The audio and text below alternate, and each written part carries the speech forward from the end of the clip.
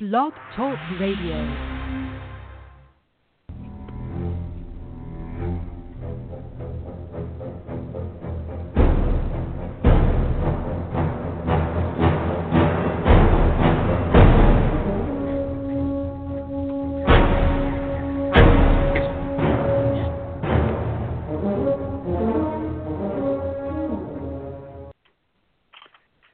Good evening, everyone.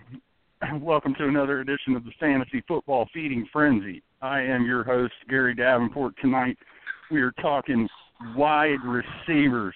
We've got a full tank, a veritable Fantasy Football Feeding Frenzy of experts ready to help you win your draft. It's a championship, and we're only asking for 20% of your prize money, which I think is reasonable. Let's dive right in. Big news this past week that sent shockwaves through drafts and left some folks who had already conducted their draft reaching for the liquor cabinet. Ezekiel Elliott, running back, Dallas Cowboys, suspended 6 games by the NFL for a violation of the domestic violence policy. He has appealed the suspension and maintains his innocence. We'll go to the newest member of our team, Jody Smith. How many games will fantasy owners be without Ezekiel Elliott for?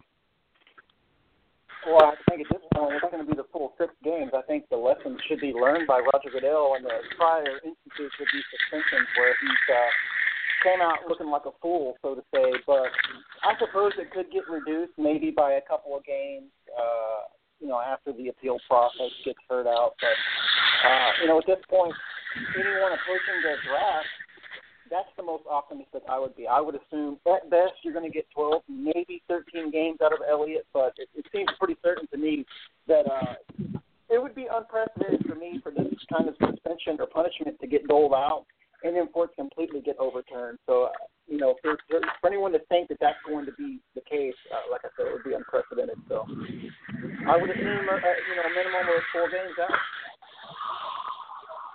You're breaking up a little bit, Jody.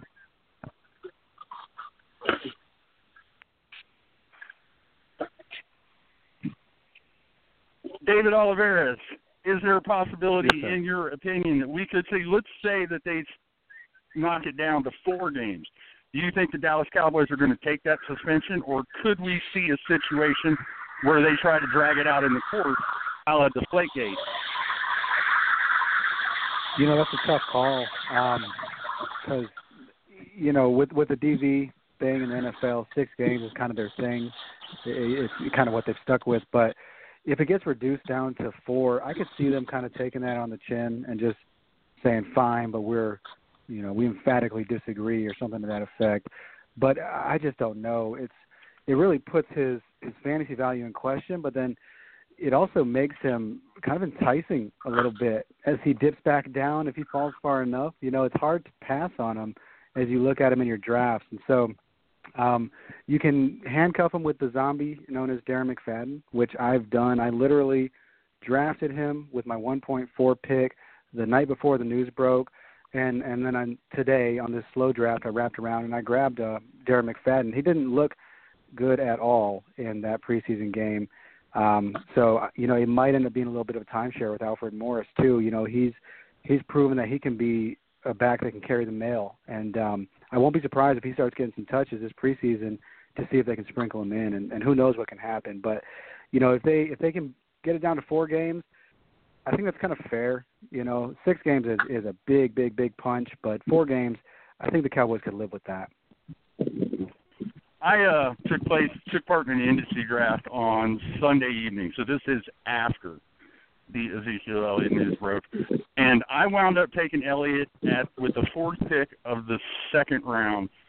Last year I got in the same league. I got Le'Veon Bell at the back end of the 2nd round because he was serving a 3-game suspension. I wound up winning the league because I survived those first few weeks. And, if you get a player of that caliber back after 3 or 4 weeks, it's like an extra first-round pick. So I agreed. Ezekiel Elliott, it's become a very interesting conundrum for fantasy owners. And, where I don't really know what to make of the whole situation because, like I said, he swears up and down that he's innocent, and I know there's been some talk that perhaps the victim isn't the most credible person in the world. So I'm reserving judgment on the whole thing until perhaps I almost wish we had the information that the NFL has, because maybe then we could. I feel like right now I'm just kind of swinging in the dark, and I certainly don't want to make light of domestic violence, because of course if you put your hands on a woman, you're a piece of crap. But I also don't want to throw a guy under the bus and then find out a month later that he really didn't do it. So risk reward, folks. I mean, go ahead, Todd. Yeah, Gary, just like you had said, I was also in an industry experts mock draft on Sunday night after it happened, and he also went second round in that. And then in Deathmatch, which you are the commissioner of, he also went second round in that league as well. I personally think if it's a 3-game suspension, if it's knocked down to 3, the second round pick, he might be worth it. But if you're sitting there looking at 4, 5, or 6 games, I think that's too steep a price to pay. That was not the only news this past week. And we'll go to you, Ryan Black, for the first take on this. We also had, I guess it was 2 trades if you want to get technical. The Buffalo Bills were wheeling and dealing, dealt Sammy Watkins to the Los Angeles Rams for E.J. Gaines and I believe a second-round pick, and then turned around and acquired Jordan Matthews from the Philadelphia Eagles. And Jordan Matthews then proceeded to get hurt, because that's just how things go for Buffalo. Ryan Black, what does Sammy Watkins' move to the left coast do for his fantasy value? Up, down, about the same? Yeah, it's funny. I was selling even before the news, and now I'm selling even harder.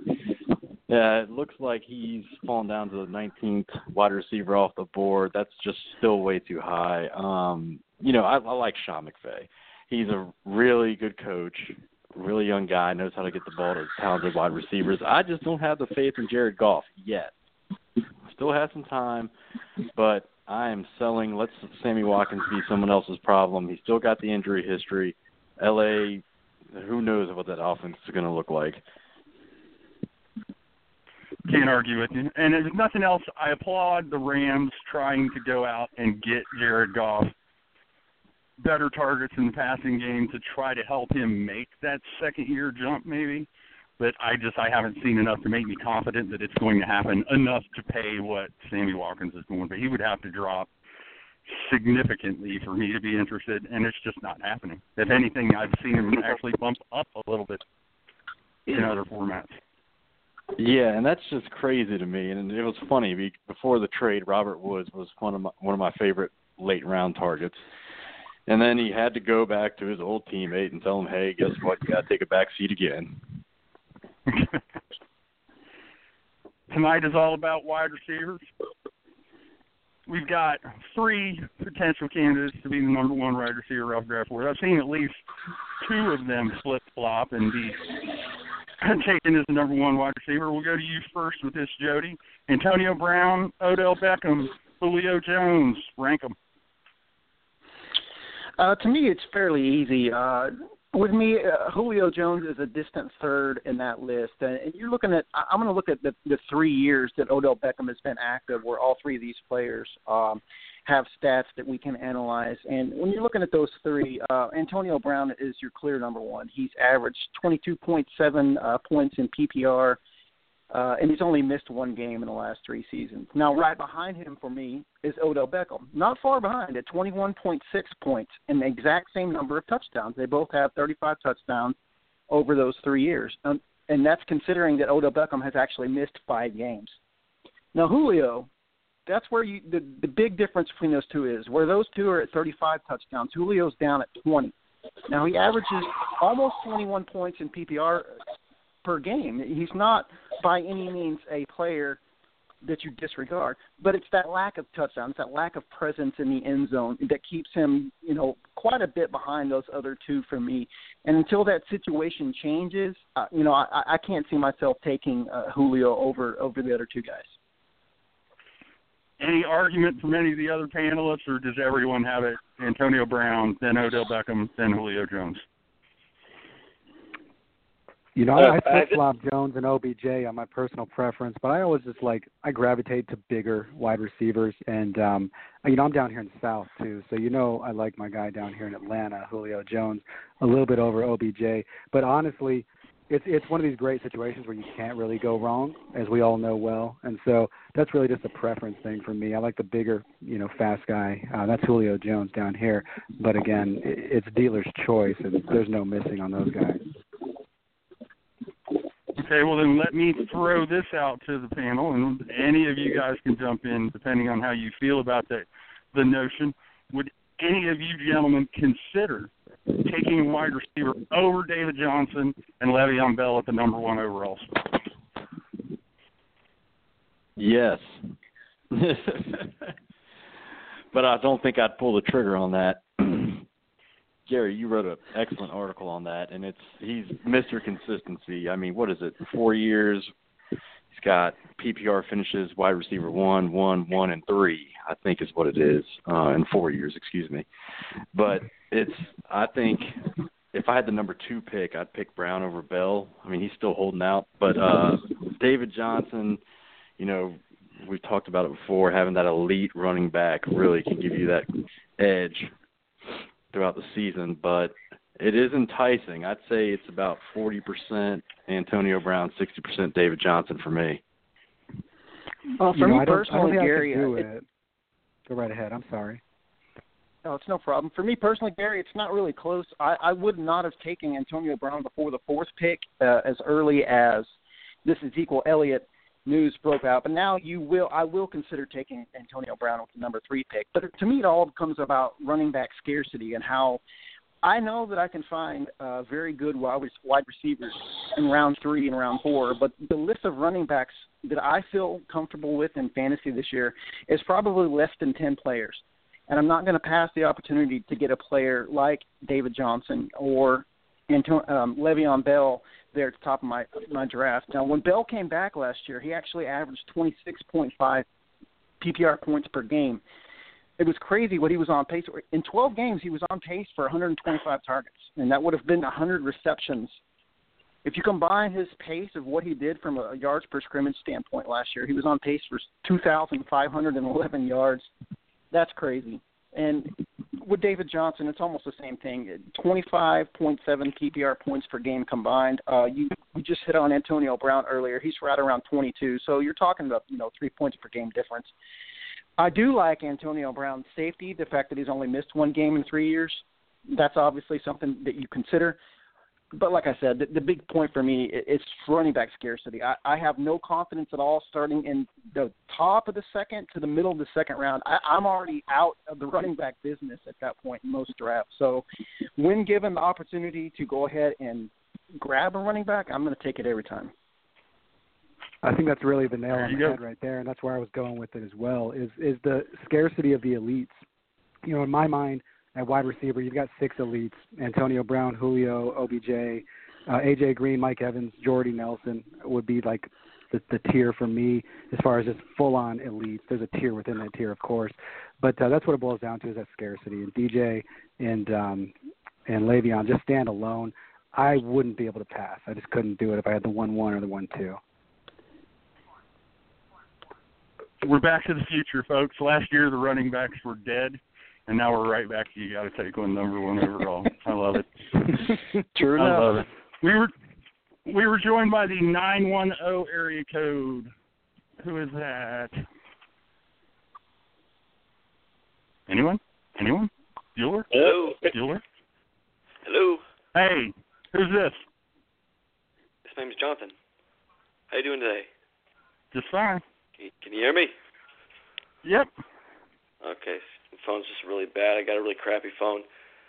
So I heard you guys talking about Antonio.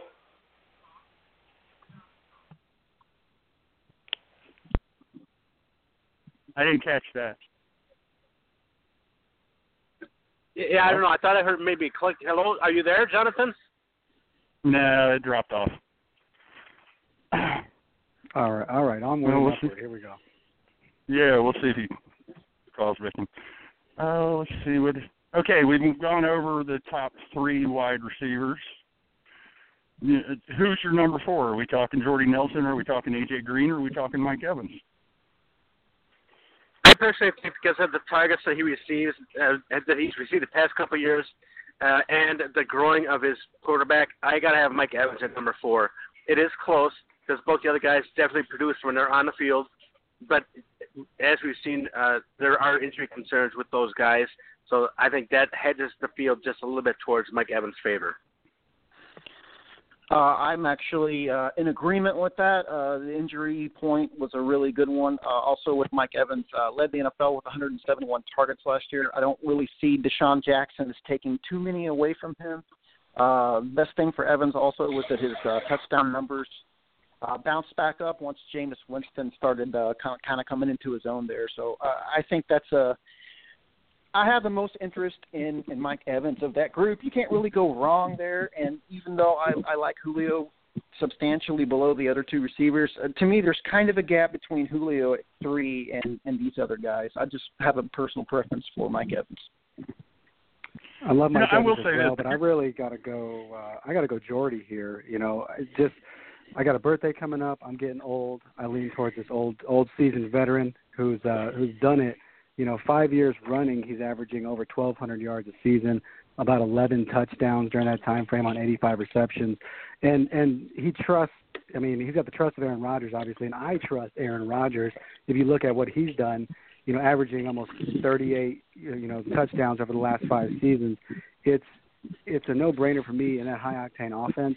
The way those guys click, it's really good. You can't go wrong with Evans either, but for me, Jordy Nelson, there's no question mark at the quarterback position, and that tips the scale for me. This is actually really funny because I'm going to go A.J. Green. He only played 10 games last year, and he made it up to 964 yards, only 4 touchdowns. But, you're looking at a guy who, through 2011, lowest amount of touchdowns, 6, lowest yards total, it was 1,041. He's Andy Dalton's main guy. I've made it known that he's my QB sleeper of the year. I'm very high on him, but and I actually have Jordy a very close second, call him like 4A, 4B, and then funny, I have like Mike Evans 7. I know that's crazy, but I'm just not buying into him this year. But AJ Green's my guy. I will say this. If you're sitting, and this is one of the reasons why I kind of like the back end of the first round this year, you've got this, you're probably going to have one of those receivers at your disposal. And then if you can come around really quick on the turn and get, a Devonta Freeman or a DeMarco Murray for your backfield, that's not a bad way to start a team out at all. Nope, in agreement. That's the value of the draft this year. So going top heavy. It's nice to have those players, but there's more balance right now in this particular season in, like you just said, in that bottom part of the first round. Yeah, so of course I get stuck 6th in every draft I've ever had. That's no good. No good at all. Usually I love being in the middle. This is not a year that works out too well. As Todd mentioned, deathmatch, that's only 10 teams. What am I picking? 5th, of course. Just God hates me. Okay, we mentioned the Ezekiel Elliott suspension. I'll go to you for this, David, to begin. What does the Ezekiel Elliott suspension, in your mind, do for Dez Bryant? Does he bump up a little bit, right around the same? I assume he's not dropping down. Yeah, I think he's right about the same for me. I think he'll get a few more opportunities because Zeke won't just be taking it to the house, Alfred Morris and Darren McFadden, whoever's toting the rock there, or even Rod Smith, who knows, right, at this juncture. They don't have the wheels like Zeke's got. And so I think naturally more opportunities will be created due to that offense essentially slowing down a little bit.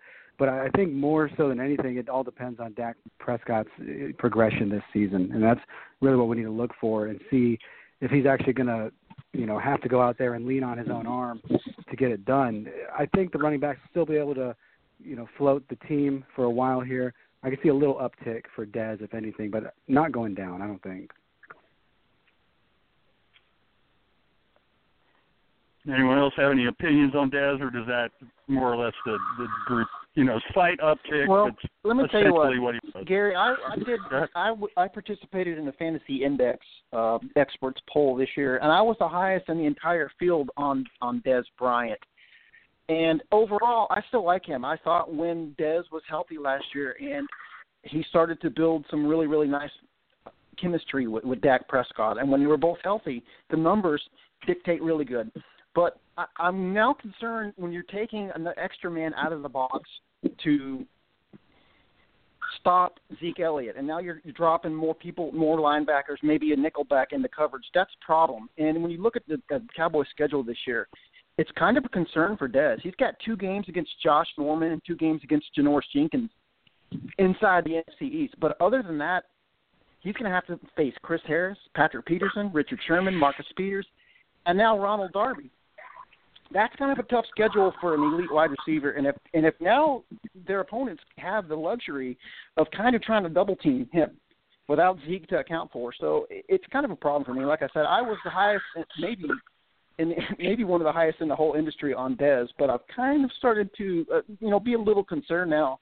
That said, I still would feel like in the middle of round 2, if he's still there, I would have to jump all over that.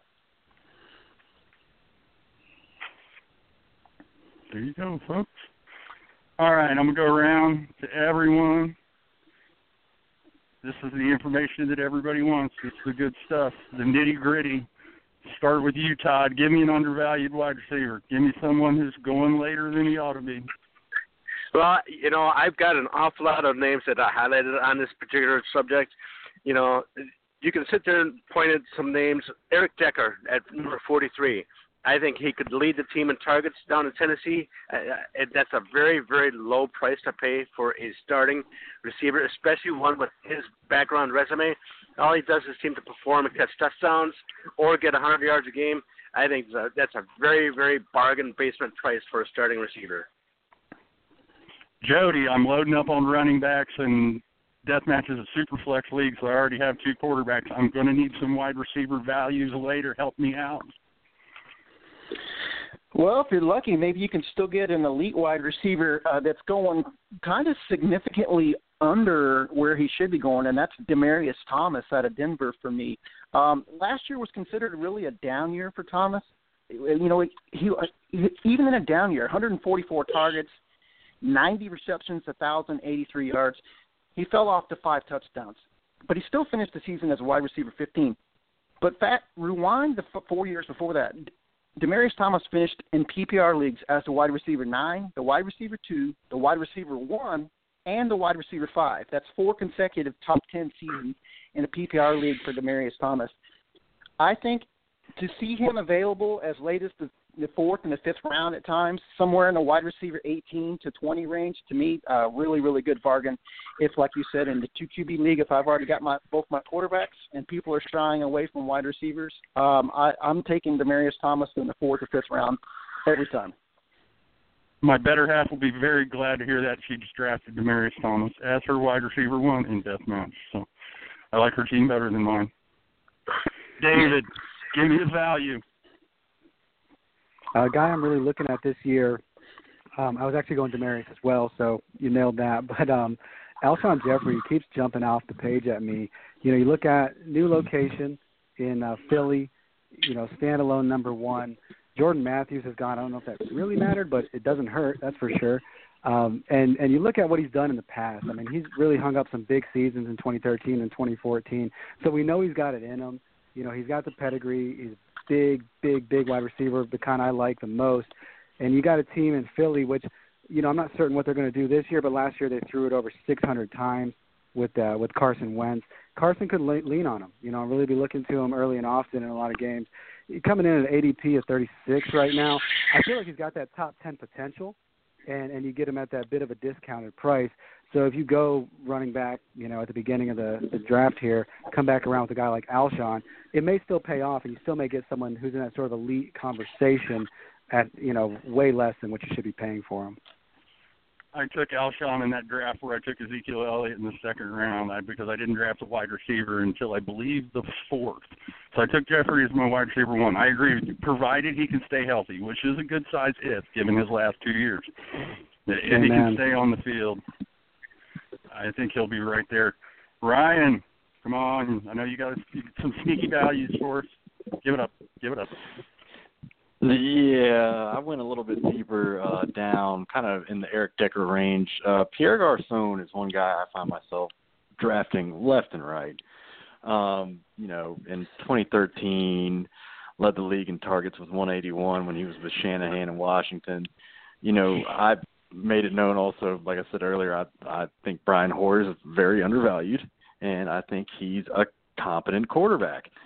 And you look at the San Francisco 49ers wide receivers, and you see Pierre Garçon, Marquise Goodwin, and Jeremy Curley, and Aldrick Robinson. It's like, I actually kind of like Curley, by the way, and Goodwin's all fast as get out, but I think Garçon is just going to get the targets, and by volume, by default, he's going to bring on wide receiver 2, kind of back in, maybe low wide receiver 3 numbers, and you're going to be very happy at the 37th wide receiver off the board. I have 2 words where Pierre Garçon is concerned. Words that are music to the ears of fantasy owners. Garbage time. He's going to clean up. 49ers are going to be behind a lot, which means that it's going to be instead of Blake Bortles, we're going to have Brian Hoyer, and instead of Allen Robinson, we're going to have Pierre Garçon. I don't disagree with any of the guys that you guys brought up. I think all of them are guys that should absolutely be on fantasy owners' radars. And all it does is feed into the idea that, maybe you're better off attacking that running back position early because you can come back and there are going to be guys like this available. There's a flip side to the coin, though, those wide receivers that you think you want, but you don't really want. We'll go to you first, David. Give me an overvalued wide receiver. Give me a guy that makes you nervous. Ooh. I got 2 guys I got just circled right here. Let me just flip my coin here. You know what? I'm going to go Brandon Cooks, coming in an ADP of 25 right now. It's not because I don't believe in his abilities, not because I don't believe in Tom Brady, the GOAT. It's so crowded. Gronk, Hogan, Amendola, Malcolm Mitchell, all the running backs there. Heck, even Dwayne Allen maybe. When I can get Edelman, who's done it before in New England, in that system at 53, paying 25 for Brandon Cooks, it's just too steep for me. It's too risky. It could pay off for somebody if you grab him there, but I'm looking for value here, and I don't see that value right there. He could be awesome, but I'm not going to pay the price to see it with Brandon Cooks at 25. I can't disagree. A lot of mouths to feed in New England, a lot of hype surrounding Brandon Cooks, and hype causes prices to go. I don't like hype. Hype is bad. Todd, who's your overvalued wide receiver? Well, we all picked on him quite a bit last year based upon the year before, going back a couple years. All he did was produce an awful lot in garbage time. Look, we just talked about Pierre Garçon. I am hearing a lot of stories that Jacksonville wants to run the ball an awful lot, which means a lot less targets and a lot less scoring opportunities for Allen Robinson. I just don't think that he can live up to the potential of being the number 14 wide receiver off the board at number 35 overall. That's just scary, way too scary, especially with how many interceptions Blake Bortles has thrown. I don't like that combination. I don't like Robinson at number 14 for wide receiver. Poor Blake Bortles, man. He needs a hug. Ryan, who's your overvalued wide receiver? Yeah, with the Cutler signing, I hate to say it, but it's got to be Jarvis Landry at 20th wide receiver off the board. And I like the guy, and I think Cutler will give him his targets, but we've a steady decline since in last year. If you look at the last half against the first half, but the big thing for me is when you look in that range, you have like the Devontae Adams, Tyreek Hill, Michael Crabtree. They all have a little bit, or actually a lot more upside than Jarvis Landry. I think you know what you're getting in Jarvis Landry, and I think you're going to get a lot less this year. Maybe in PPR, I get it. He's a fine low-end wide receiver too, but anything other than that, he's just boring. He's there. Like Cutler is known for targeting his big receivers. This is actually the year of Devontae Parker, so Jarvis Landry's just going to have to take a back seat. I think he's being overdrafted. Jody.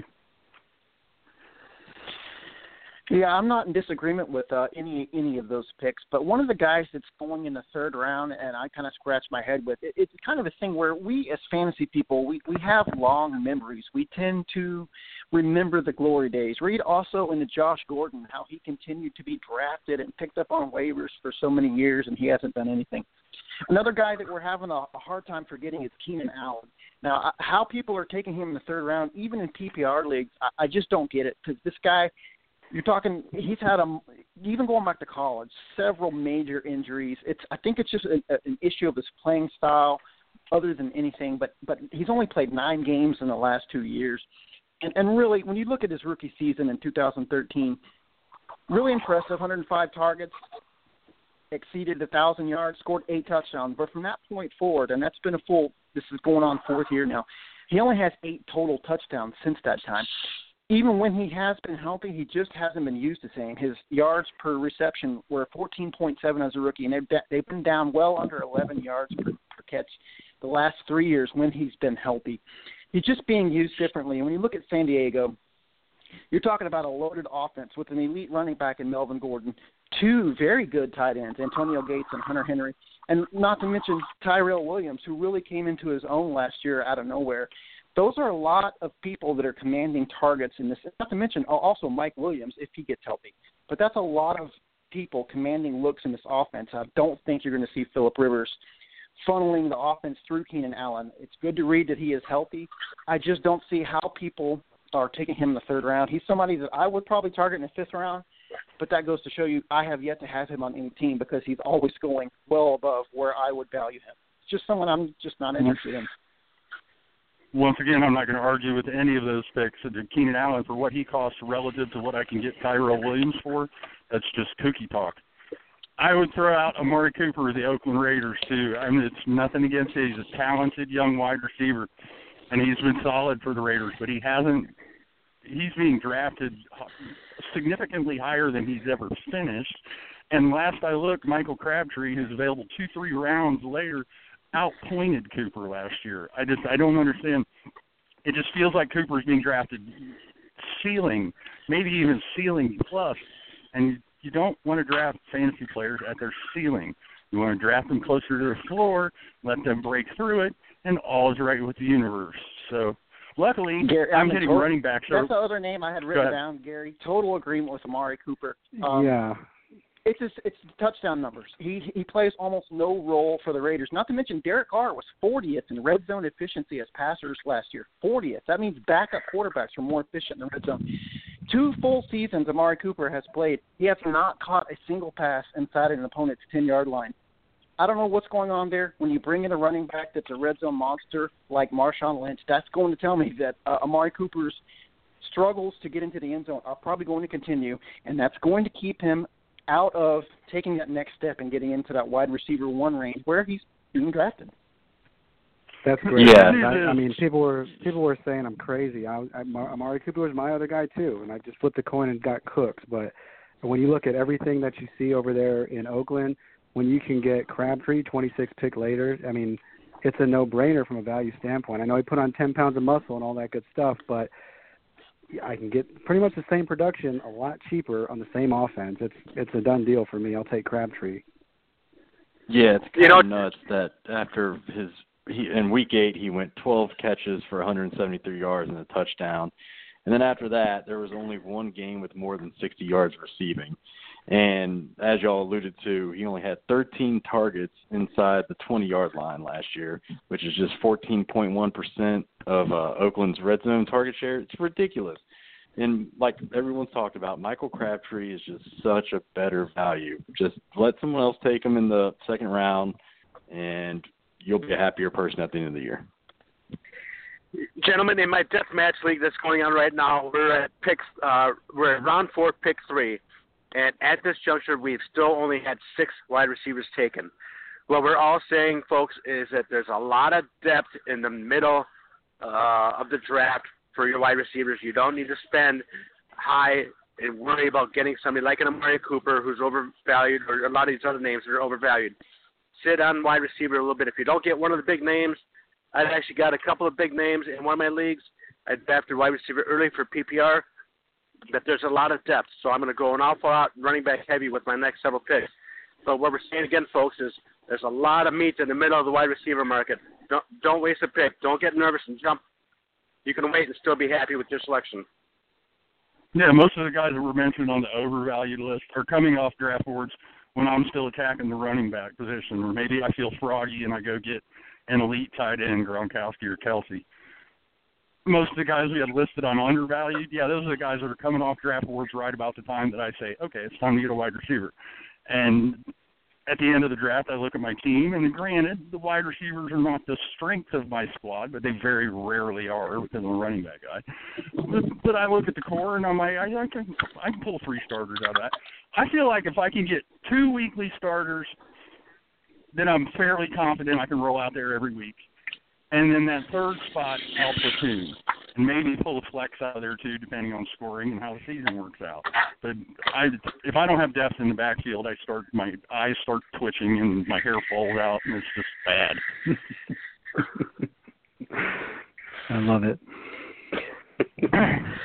All right, we're going to do a little, much as we did last week with the running backs, we're going to do a little wide receiver ADP buy and sell.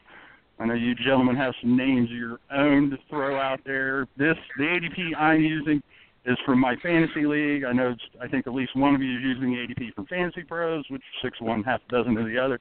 I got to go to Jody for this one because I know he's a Texans guy, covers the team for Texans Wire with an ADP of wide receiver 11, 24th overall, back of the second round, DeAndre Hopkins. Ooh, Gary, that one's tough because you have such questions right now at quarterback for the Texans, whereas, okay, I expect still right now Tom Savage to start the season for Houston, at least temporarily. And when you look at the body of work, the brief time that Savage and Hopkins had together last year, that was Hopkins' high target point and high yardage point for the season, so that bodes pretty well. However, as Andre Johnson has been away from Houston for more than a couple of years now, and DeAndre Hopkins has been the de facto undisputed number one receiver for the Texans. He's kind of struggled a little bit. Now, a lot of that has to do, obviously, with the failed Osweiler experiment. But overall, I know it sounds like I'm kind of on a fence here, which I am. It really would honestly depend here in the bottom of round 2 who else is on the board. Now, I actually like Hopkins this year. I see no problem with when you play with your projections, you play with your numbers. Sometimes he can be as high as, say, wide receiver 10 or 11, and sometimes he's down at 14 and 15. Just depends on, in that range, which other receivers you want. Forced to choose here on this particular program, I'm going to say buy. I actually think that I love what I've seen so far in practice from Deshaun Watson, and I do believe he's going to take over probably sooner than expected here in Houston. So, overall, I'm on Hopkins this year. I know there's been some, like I said, a lot of negatives about him, but overall, he's a thumbs up for me. He's a tough one for me, I'll admit, because I'm seeing him come off the board usually a little bit later than that 11th wide receiver. I think he makes as many people nervous as not. And it leaves you with a dilemma because the ceiling is certainly, I mean, we've seen what his ceiling looks like. It's pretty good. Like you said, the quarterback situation, there's a lot of questions. I certainly think he would qualify as a risk-reward pick. Well, I'm going to do some bouncing around here. Ryan, with an ADP of 84th overall, wide receiver 36. Is this truly the year of Devontae Parker? Finally. Yeah, no, I think it is. And the reason I say that, I mean, according to this offseason, every Dolphins player is going to have a Hall of Fame year. They're all going to catch 100 passes, and they're all going to score 200 touchdowns. But Devontae Parker just fits the profile of what Cutler likes to throw to. And I alluded to that earlier, obviously, because I'm not a big fan of Landry this year now that Cutler's there. And Julius Thomas is having back issues again. So Devontae Parker is the de facto numero uno. And Kenny Stills, he's more of a one-trick pony in my mind, but I think they're going to get theirs on the outside. And Devontae Parker, I mean, you're looking maybe 70 catches. If I had to forecast at 1,200 yards, 8 TDs, I think this is the year. My only problem with Devontae Parker, and he's winding up on. I drafted him in that draft I had Sunday night as my third receiver.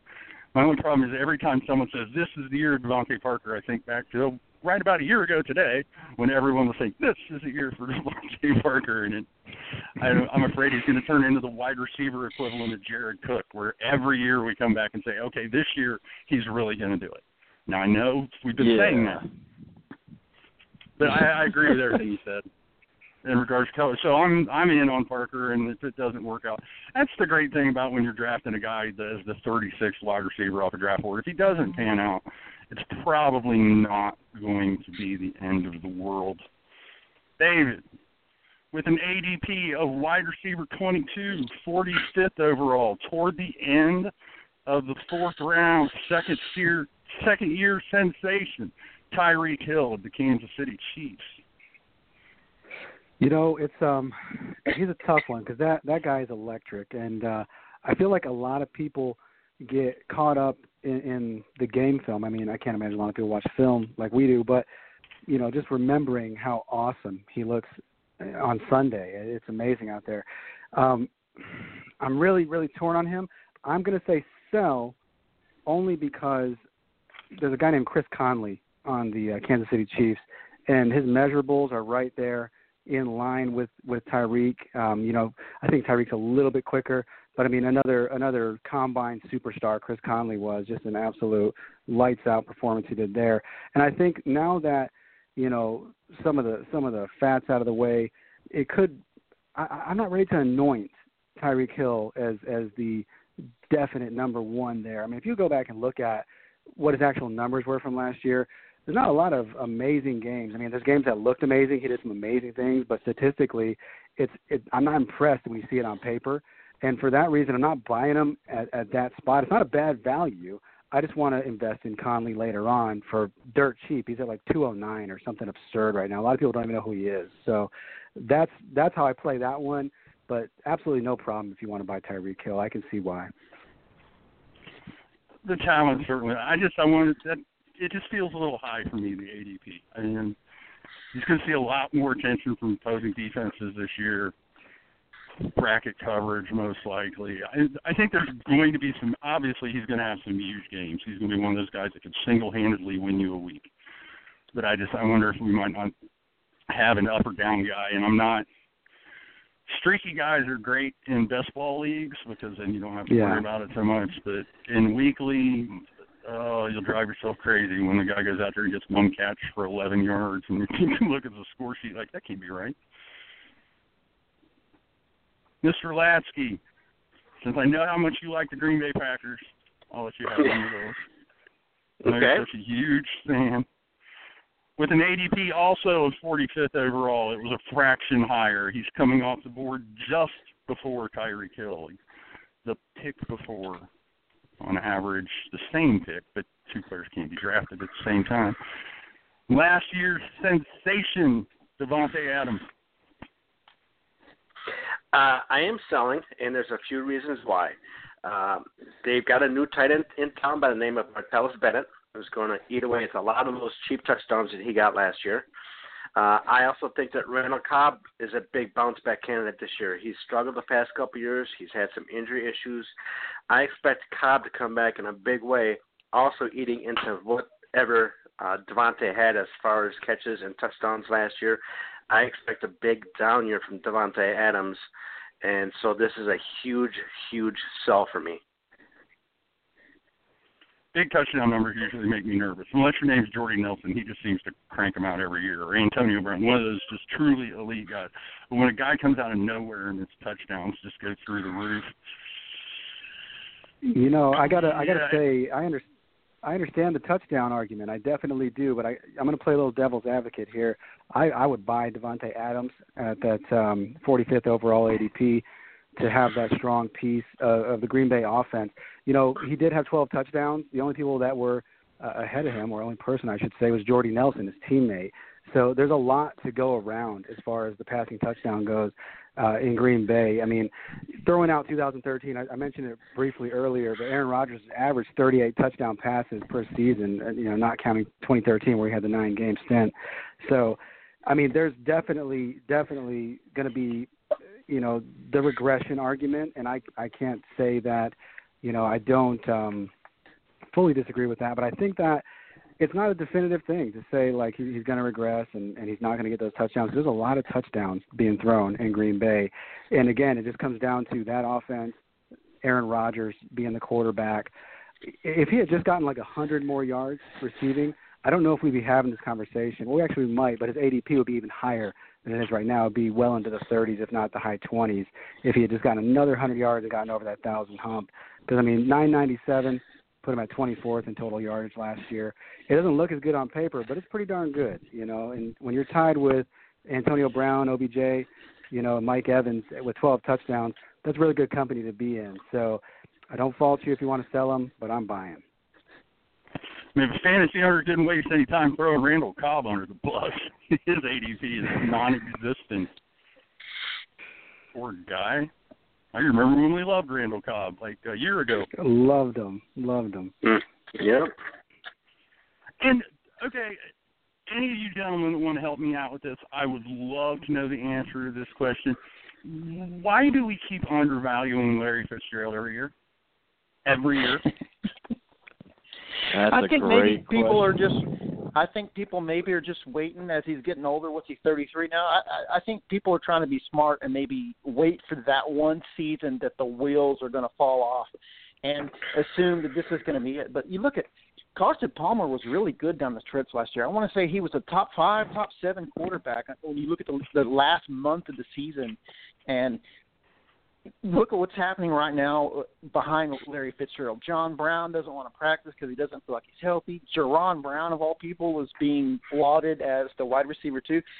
I don't see how Larry Fitzgerald, at whatever age he is, 33, 34, 39, however old he is this year, I don't see how he's not going to get another 125, 135 targets and put up his usual numbers. Maybe the yards per catch will start to creep down a little bit further. He might play a little bit less role in the red zone. But Gary, you hit it. He's completely being underrated again. He was the other guy I had listed as an underrated guy. He's being drafted behind. I probably would take Fitzgerald over Devontae Adams pretty much every time. But that's just a choose your poison type thing. But I can't answer that really for you because I've got Larry Fitzgerald in quite a few leagues, and I'll happily keep drafting him. Oh, I love Fitz as a wide receiver too. That you can get as a low end wide receiver. It's another great target if you hit those running backs early. I can come back and get Larry Fitz as my wide receiver all day, every day. Money, yes, just money. And if people, yes, he's old. Absolutely. Geriatric, 10% off at Denny's. People, please don't draft him. It's terrible. You don't want to do that. And then I'll take him. Glad. I always end up with a team full of old guys. It's Frank Gore and Larry Fitzgerald, and my guys all ride around on scooters.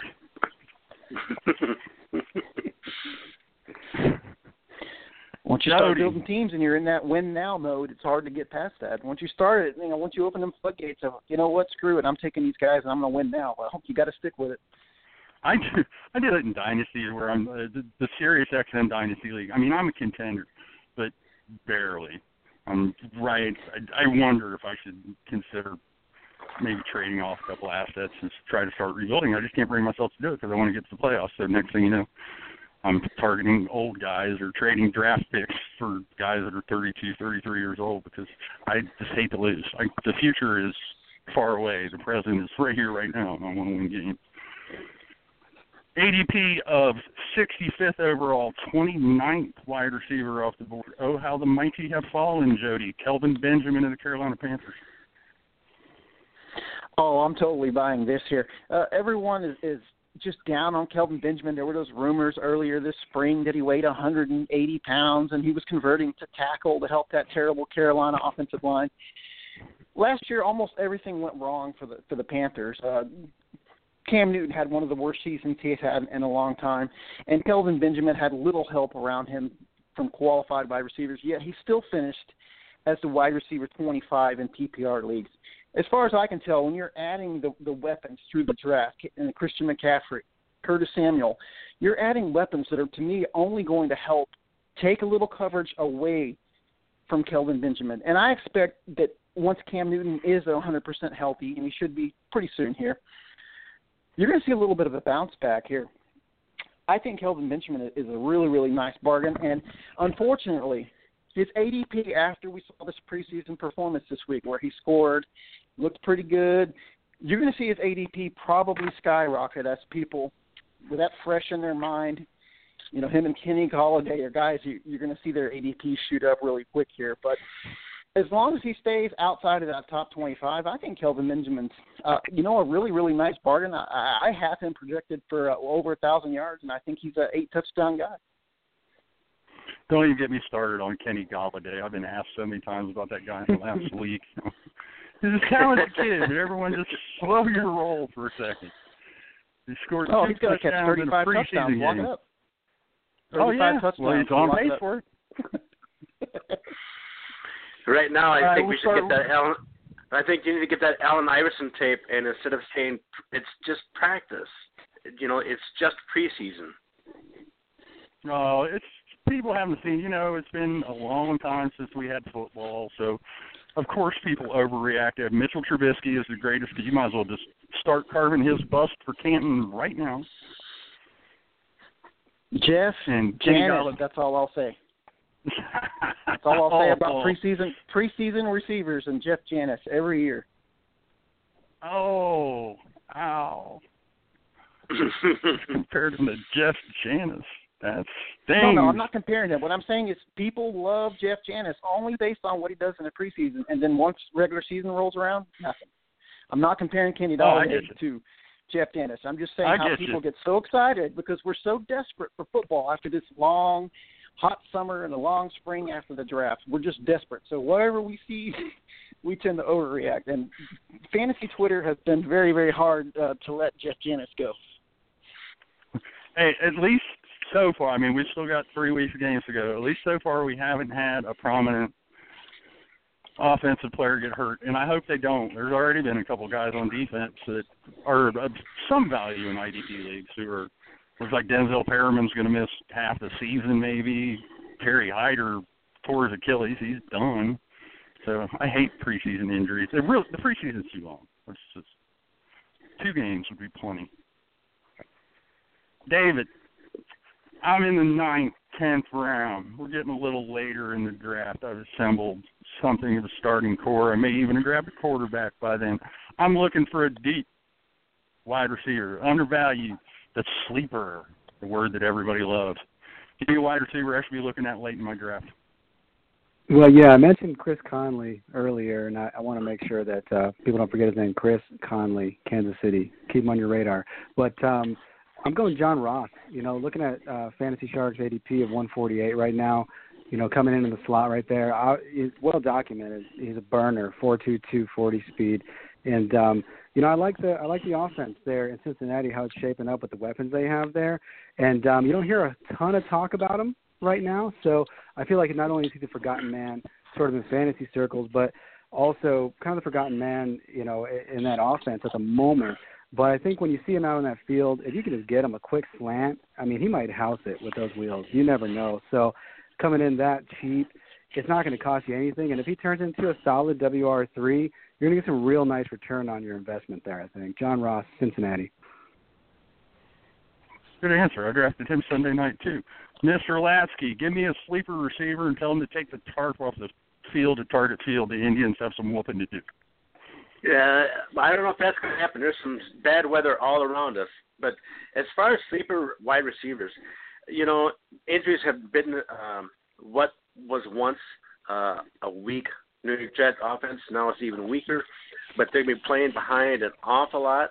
And you can choose either or both of Robbie Anderson and Darius Stewart. They're both really, really low in the rankings. But they're going to be playing from behind. They're going to have to throw to somebody.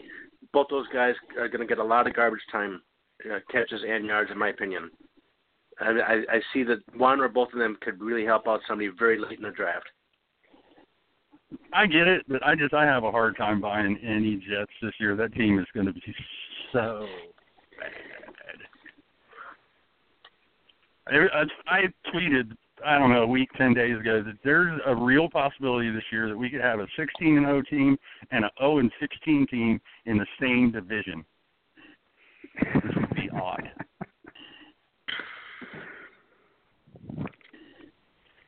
Hey, credit to the Jets, though. When they tank, they don't play around. First, they get rid of everyone who's good, except Matt Forte, who they're punishing. They made him stay. And then the one wide receiver they have goes out and gets hurt, and now he's out for the year. So, poor Jets. This should be a great year for him. Jody, you got a deep sleeper at receiver? Well, I know we're supposed to be looking outside of the top 100 when we're looking at that, but what about Tyrell Williams? He's right there at 96, right on the cusp of that mark. Last year, wide receiver 18, and now he's someone that you're taking in the 96th pick overall. That's a ridiculous value. But a little bit further down, outside of the 10th round, Kenny Britt, to me, is probably going to be Cleveland's number one wide receiver. Now, I understand that he's kind of been a disappointing player throughout his career. And last year in the contract season, he kind of reeks a little bit of someone who, had a career year. But still, I actually think Cleveland's offense is going to be quite a bit better this year. And Kenny Britt, to me, is their number one receiver right now. And he's going in the 11th round.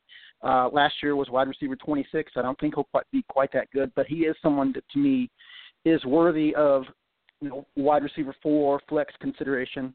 And the final guy I'd look at, maybe in the 14th round, these are towards the latter part of when most people's drafts are going to wrap up, say in the 16th round. Ted Ginn in New Orleans. I actually expect him to have really, really good. He's going to fit that Kenny Stills, Devery Henderson deep role really, really well for New Orleans. He's not someone who's going to be probably a very consistent weekly producer, but to me, he's got that big play potential, very good best ball candidate. I can see Ted Ginn having half a dozen games this year with well over 100 yards, and to me it wouldn't be out of the realm for him to score anywhere from, say, 7 to 10 touchdowns this season with Drew Brees. Oh, in a best ball league, if I can load up the back end of my receiving core with the Ted Ginns and John Rosses of the world, yes, that will work just fine. Ryan, who's your sleeper? Yeah, the Redskin homer in me wants to say Josh Doxson, but got to go with Zay Jones. Zay Jones is going right now, looks like 2 picks, or 2 wide receivers after Ted Ginn. Number 56 wide receiver off the board. Sammy Watkins is gone. Jordan Matthews is hurt. This is just an obvious low-hanging fruit here, but he's probably going to be Tyrod's number 1. I mean, you could call Anquan Bolden slot. Maybe he might be a bigger red zone guy, but Zay Jones is actually an inch taller than Sammy Watkins, and maybe not as quick, but Sean McDermott's been showing really a lot of confidence in him. So I'm really thinking Zay Jones is probably my favorite target towards the end of the draft, but Josh Doxson also looks really good there at 63. Those are all guys I've targeted in one draft or another. I've even, I think it was a 20-round draft, I added Bolden toward the end. So he's 43 years old, whatever. He had 8 touchdowns last year in Detroit. Apparently Anquan just refuses to be old. So plus I just love him as a player. He's reliable. You can build a whole team off these old guys, and you know what? I bet you do pretty well. I love Bolden. Ever since, remember that hit that he took so many years ago in San Francisco that broke his face, and he pretty much just stood up and walked to the sideline? One of the toughest players I've ever seen play. Yeah, and then they put screws in his face. I think he missed 1 game. Yep. And probably didn't want to sit that one out. No. Gentlemen, we've just about, you're right. We've just about reached the finale of this, so we'll go around and let everyone know what you guys are working on at Fantasy Sharks. We'll start with you, Jody. I just did the training camp battles that I think that came out in the subscriber page. Okay, Ryan, what you got going at Sharks? Yeah, I just I did a mock draft starting at everyone's favorite position, as noted at the beginning of this podcast, the number 6 position. And that should be coming out here shortly. But, yeah, no, I'll just be doing some basic waiver wires start looking back at the last week kind of stuff on the past weeks during the NFL season? David? So I am currently compiling trade questions. I answer trade questions all the time. Believe it or not, people will draft a team and then try to trade their players immediately. So they're actually coming in, and I'll be doing a weekly sort of trade targets, stock report, sort of a column coming out starting week 1 of this year. Heck, I might even fire it up before then with the trade questions I got coming in, which reminds me, if you have a trade question, if you're a psycho, you just drafted a team and you're trading them right now, find me on Twitter, @TradeFantasy. That's @TradeFantasy on Twitter. I'll answer your trade questions all day. Let me know. I need the content. Don't tempt me. I'll start bombing away with trade questions. Come at me, bro. Last but not least, Mr. Lasky. Well, now it looks like I finally rounded the corner, and I'm done working 60-hour weeks at my job. Paychecks have been nice, but it's been grueling. My rookie rankings to start off the year should be coming out next week, and there's me a few surprises there, folks. I will be starting an IDP article this evening. I think I'm going to go with some late-round defensive back targets because you should always wait for your defensive backs. So I want to try to crank out at least 1 or 2 more offense articles before the season gets underway. And then once the season starts, I am the purveyor of all things IDP at Fantasy Sharks. I want to thank you, gentlemen, for joining us this evening. It was another fine show. And, of course, you are all welcome to join us next week while we talk a little tight ends to Gronk or not to Gronk and all that good stuff. Very good, gentlemen. Thank you all once again for all right. Yeah,